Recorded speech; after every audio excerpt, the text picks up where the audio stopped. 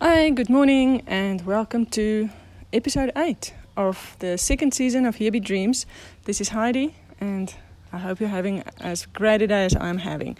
The sun is shining, the sky is blue and clear, and it's really a beautiful day here in South Africa.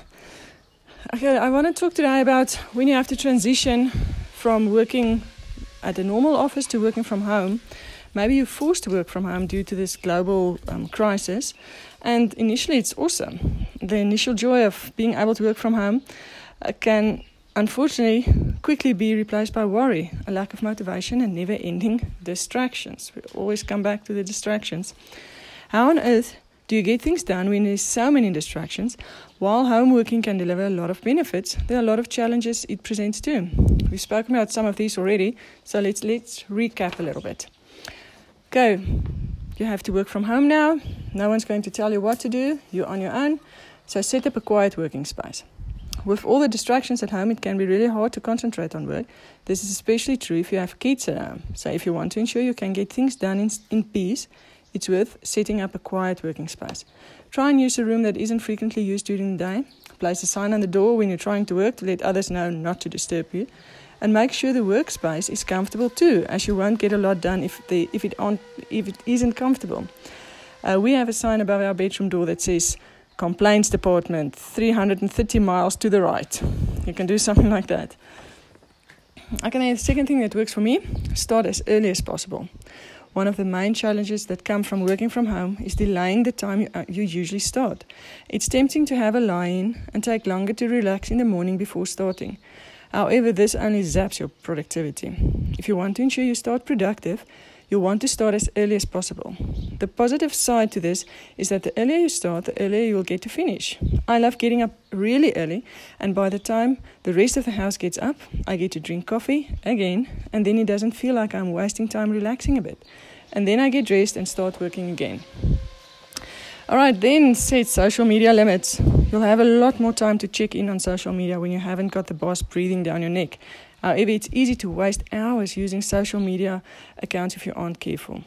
Many home workers find it useful to set limits on their social media during working hours. It could be simply committing to using it during a specific time, for example. Having limits in place make you more aware of how much you're using that social media. The problem with social media is that we become like the kids on games, on the Xbox. You know, that feeling of, finish the game and then it's, just one more level. And we don't go one more level, we go, just one more post. And if you blink, another hour is gone. If you really struggle to limit yourself, then take Facebook off your phone. So when you get up from the computer, you can't get lost in social media on your phone while you're trying to drink coffee or whatever. And then another thing that really works is to maintain your usual get-ready routine. If you can't do the getting up really early thing, then it's really important to at least try and maintain your usual routine. This means getting ready for work in the same way you usually do. So wake up at the same time, have your usual cup of coffee and get dressed into your work clothes. It's amazing how much of a difference this can make to your productivity. You can get into your sweatpants when you have completed your work tasks for the day. And it's actually something nice to look forward to and help you to stay motivated. You know, if you can finish this by 12 or 1 or 2 or whatever, then you get out of these clothes into your sweatpants, into your relaxing clothes, because you deserve it. It's very tempting to just walk around in as comfortable clothes as we can, but then it makes it just that much more difficult to stay focused. So don't shoot yourself in the foot. Make it as easy as possible for yourself to be focused on work. So these are just a couple of tips that you can follow in transitioning to working from home. It can be a big adjustment, but there are lots of tools and tips out there to help.